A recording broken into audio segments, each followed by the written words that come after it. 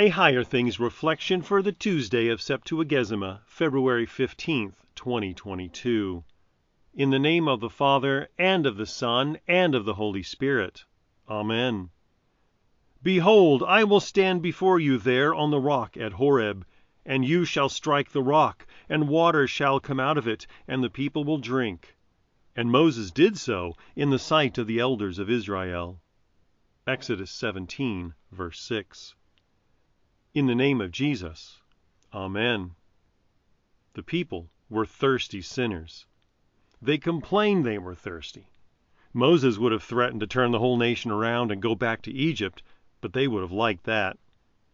The issue isn't their frustration over going without things God had promised. It's that, in the face of this, they decided Egypt was a better thing to fear, love, and trust in above all things. The word for that is idolatry. The worry behind it is that God won't deliver on His promises, so we better look somewhere else for good gifts. So God commanded Moses to hit a rock. That doesn't make sense unless you're willing to see Christ in the Old Testament. Paul makes it easy. For they drank from the spiritual rock that followed them, and the rock was Christ. The people were sinners and idolaters. So in response, God commanded the rock, which was Christ, to be struck down. That from His side would flow water. That through the water from the rock, the people would receive and be delivered from death. Jesus was crucified for Israel's sins and for yours, and from His pierced side poured out blood and water. The baptism that you receive is a baptism into Christ, the living water, that you would thirst no more, that you would be saved. The Old Testament is Christ crucified for sinners, just like the New Testament.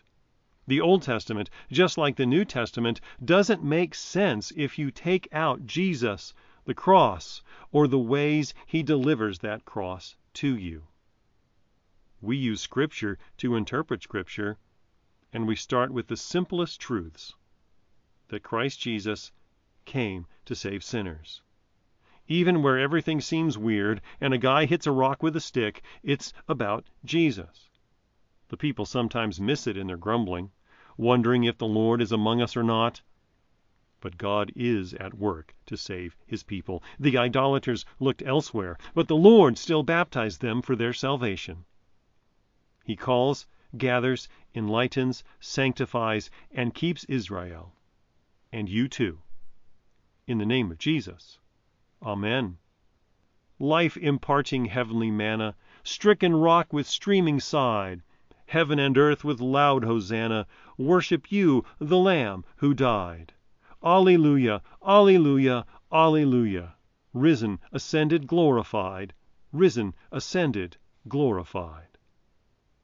I believe in God, the Father Almighty, maker of heaven and earth, and in Jesus Christ, His only Son, our Lord, who was conceived by the Holy Spirit, born of the Virgin Mary, suffered under Pontius Pilate, was crucified, died, and was buried.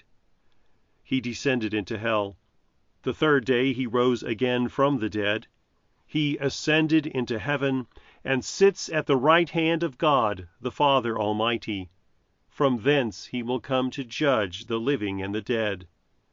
I believe in the Holy Spirit, the holy Christian Church, the communion of saints, the forgiveness of sins, the resurrection of the body, and the life everlasting. Amen. Our Father, who art in heaven, hallowed be Thy name. Thy kingdom come. Thy will be done, on earth as it is in heaven.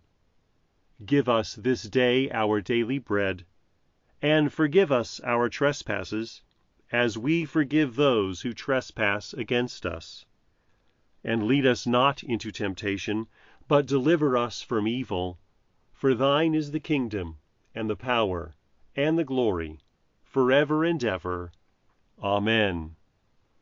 I thank you, my heavenly Father, through Jesus Christ, your dear Son, that you have kept me this night from all harm and danger.